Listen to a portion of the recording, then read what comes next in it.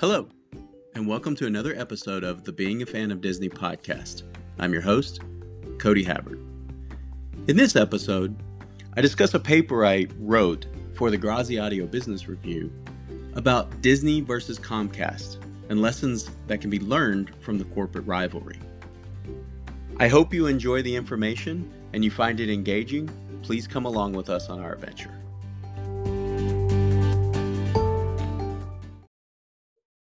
Hello, class. Today we're going to talk about a paper I recently wrote for the Graziadio Business Review about Disney and Comcast relationship and how their rivalry has driven a lot of decisions made by those organizations, and taking from that relationship, looking at some lessons that other people could learn from this corporate rivalry. As you know, I write about rivalry and in-group, out-group behavior. So this paper really looked at distinct areas of that relationship from the Disney perspective. So to begin, a brief overview of rivalry. It occurs when groups compete, and that can happen in sport, politics, consumer goods, brands. Wherever groups are competing directly or indirectly, rivalry can manifest, and that's where it's born.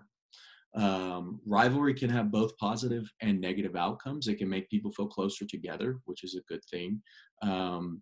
It gives people an added level of excitement to consume some type of product, whether that's a sport product or something like a launch of a new products line. It can also have negative outcomes, though, as well. Leading people to be derogatory of the outgroup, using negative language toward the outgroup, and even showing violence toward the outgroup. And we see this in sport and outside of sport as well. Because of that, organizations have to be careful when they're promoting these rivalry relationships to keep fans from entering into, or to keep from encouraging, that deviant, negative, or violent behavior. Now, because this paper was written from the perspective or the viewpoint of Disney, a brief history of the Walt Disney Company. It was founded in 1923, and we know several of the shorts and movies that were created or have been created by the company. In 1955, Disneyland opened in Anaheim, California. Walt Disney World opened in Orlando, Florida in 1971, following the death of Walt Disney. In 1984, following a hostile takeover bid, Michael Eisner was named CEO of the company. And his era is known for the expansion of parks worldwide, the purchase of ABC's Capital Cities Studios, and increased movie studio production within the company, with naming subsidiary studios such as Touchstone and others. In 2005, Robert Iger assumed the role of CEO, and his era is known as the expansion era or the transaction era. He recently stepped down in 2020, but throughout his tenure with the company purchased Pixar, Marvel Studios, Lucasfilm, Fox Properties, and they also launched Disney Plus and the ESPN Plus streaming services. So to get on with the competition between Comcast and the Walt Disney Company, when we look at network television, the Walt Disney Company has ABC as their network, and Comcast has NBC as their network.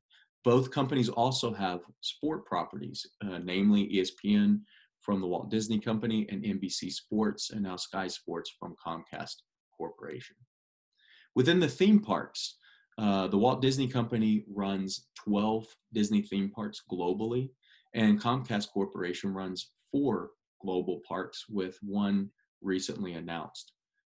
Some notable elements or takeaway: in 2019, Universal placed all 4 of its parks in the top 25 amusement parks in the world list, and Disney placed 67% of their properties. On top of that, combined, Universal and Disney properties made up 4 of the top 5 spaces on that list. Some interesting takeaways: the inclusion of Marvel characters at the parks. For instance, because of rights and intellectual property rights. You'll see Marvel characters at Universal theme parks, the Islands of Adventure in Florida. But because Disney owns Marvel, you will see Marvel characters in Disneyland in California. And they've recently announced a new Marvel-centric land that will appear in Disney's California Adventure. Also, Walt Disney World has added Toy Story Land, and they also added Star Wars Galaxy's Edge to both Florida and California. And Universal has the Wizarding World of Harry Potter. So with these additions, the rivalry in the theme park space definitely heats up, and a lot can be said as to who benefits from this. Because when both companies are trying to outdo the other company, or they're competing to put out a better property, that ultimately helps the fan and the bottom line consumer. When we look at theatrical productions, the paper really focused on the Marvel Cinematic Universe. And in particular, the Walt Disney Company now owns Marvel, so they produce the movies from the Marvel Cinematic Universe. However, Disney does not own all of the characters that belong in the Marvel Cinematic Universe. For instance, Sony owns Spider-Man, and you probably read or heard over this last summer the negotiations between Sony and Disney to allow Spider-Man to continue in the MCU and to also continue with the Spider-Man franchise within Sony. Comcast Corporation owns the rights to the Incredible Hulk character. And this is why this relationship, and you see there's the Incredible Hulk was made in 2008, and since then has not had another standalone movie in what's known as the Marvel Cinematic Universe. Instead, the Incredible Hulk character has had their story trajectory told through other stories and through other movies within the MCU, where they are allowed to interact with other MCU characters. And then a fourth area that the paper discussed was acquisitions and streaming services.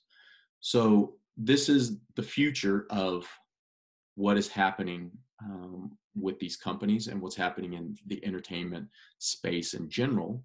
And so here's a few items, or here's a few acquisitions and streaming services to run down. The Walt Disney Company acquired Fox in 2019. They now control Hulu because they purchased Comcast's portion of Hulu.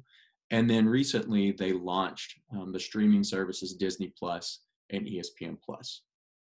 Comcast Corporation, as part of that Fox acquisition by Disney, acquired Sky Sports to reach a more global audience with their sport offerings.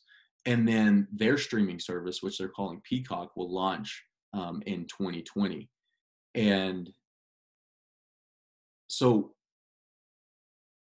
some of the lessons that can be learned from this rivalry between these two companies, one is competitive scanning. Rivals always have to keep up with what the other company is doing, what different companies are doing. So therefore, you can learn from someone else and possibly do something that different that maybe they did that wasn't successful, but you can also learn successful things that other companies have done. So you can try and follow those footsteps and make that even better for your company. But you also, and part of this with the competitive scanning, when Disney and Comcast were bidding for Fox, the bidding got so intense that Disney at the end actually took their final bid to Fox in secrecy in London. So Comcast would not know that they were there trying to get the deal done. When we look at organizational foresight, you have to think about what's good for your organization. You don't want to get into what many people refer to, especially in the sport realm, as keeping up with the Joneses. You don't want to get into a bidding war with competitors. You still have to know what is right for your company and what is going to be right for your end consumers. When we look at strategic planning, this goes along with that bidding war. You cannot keep lowering prices to a point where you have diminishing returns. You again have to look at what's important to your company and let those things drive the decisions that you're making at a corporate level or at a company level. When we look at cooperation,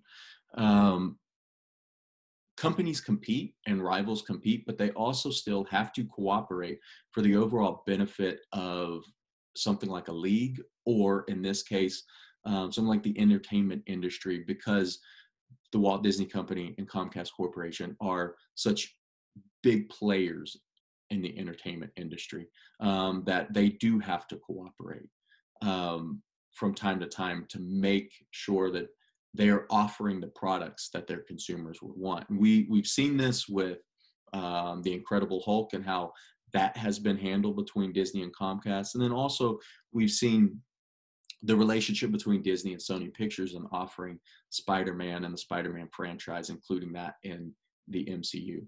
And then finally, the customer orientation aspect is always having to keep in mind what your customers want and not getting into bidding wars, not getting into price slashing wars where you're going to keep knocking down your price to where you have diminishing returns. You always have to look at the end consumer and keep that in mind when you're looking at what you want to do to gain a competitive advantage over another organization. Now, a question could be asked, the Walt Disney Company and Comcast Corporation are huge companies. What could smaller or local companies learn from this? And that's a great question. But these 5 things: competitive scanning, organizational foresight, strategic pricing, cooperation, and customer orientation, they apply at very large companies. They also apply at very small companies and local companies.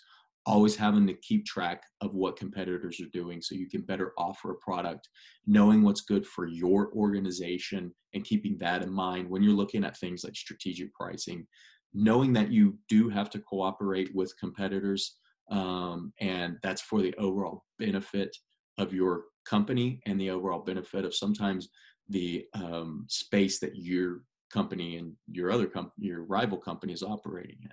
And then also just always going back to the customer and giving the customer what they want. Now, something interesting is looking at what the future holds for this relationship between Disney and Comcast. For example, what we are going through with COVID-19 in 2020, where we have the closure of theme parks and the closure of production studios for both companies. Both companies have also released titles earlier through on-demand or streaming services so that they can have those productions out to consumers and people could see that and have something to do during this time, but also know that the company is there and still have brand relevance with people.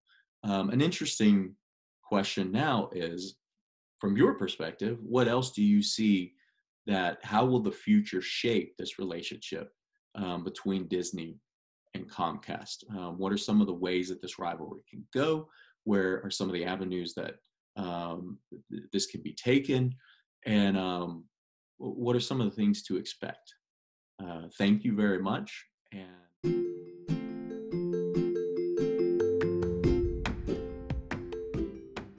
Well, that's going to do it for another episode of the Being a Fan of Disney podcast. I'm your host, Cody Havert. I want to take this opportunity to thank everyone for joining us and listening, and to say that I hope you found the information, whether content covered in class or interviews with guests, fun, informational, entertaining, and even inspiring. If you want to follow along with the class, you can do so by following me on Twitter at CHavardPhD. That's CHAVARD-PhD. Or by joining the public group on Facebook, Being a Fan of Disney. If you want to engage with any of the guests we've had in class, their contact information is included in each of the show notes. So again, Thank you for joining us. It was a great time having you. If you like what you hear, please share this out so other people can engage with the information, possibly learn more about their Disney fandom and their love for all things Disney related. With that, thank you again and have a great day.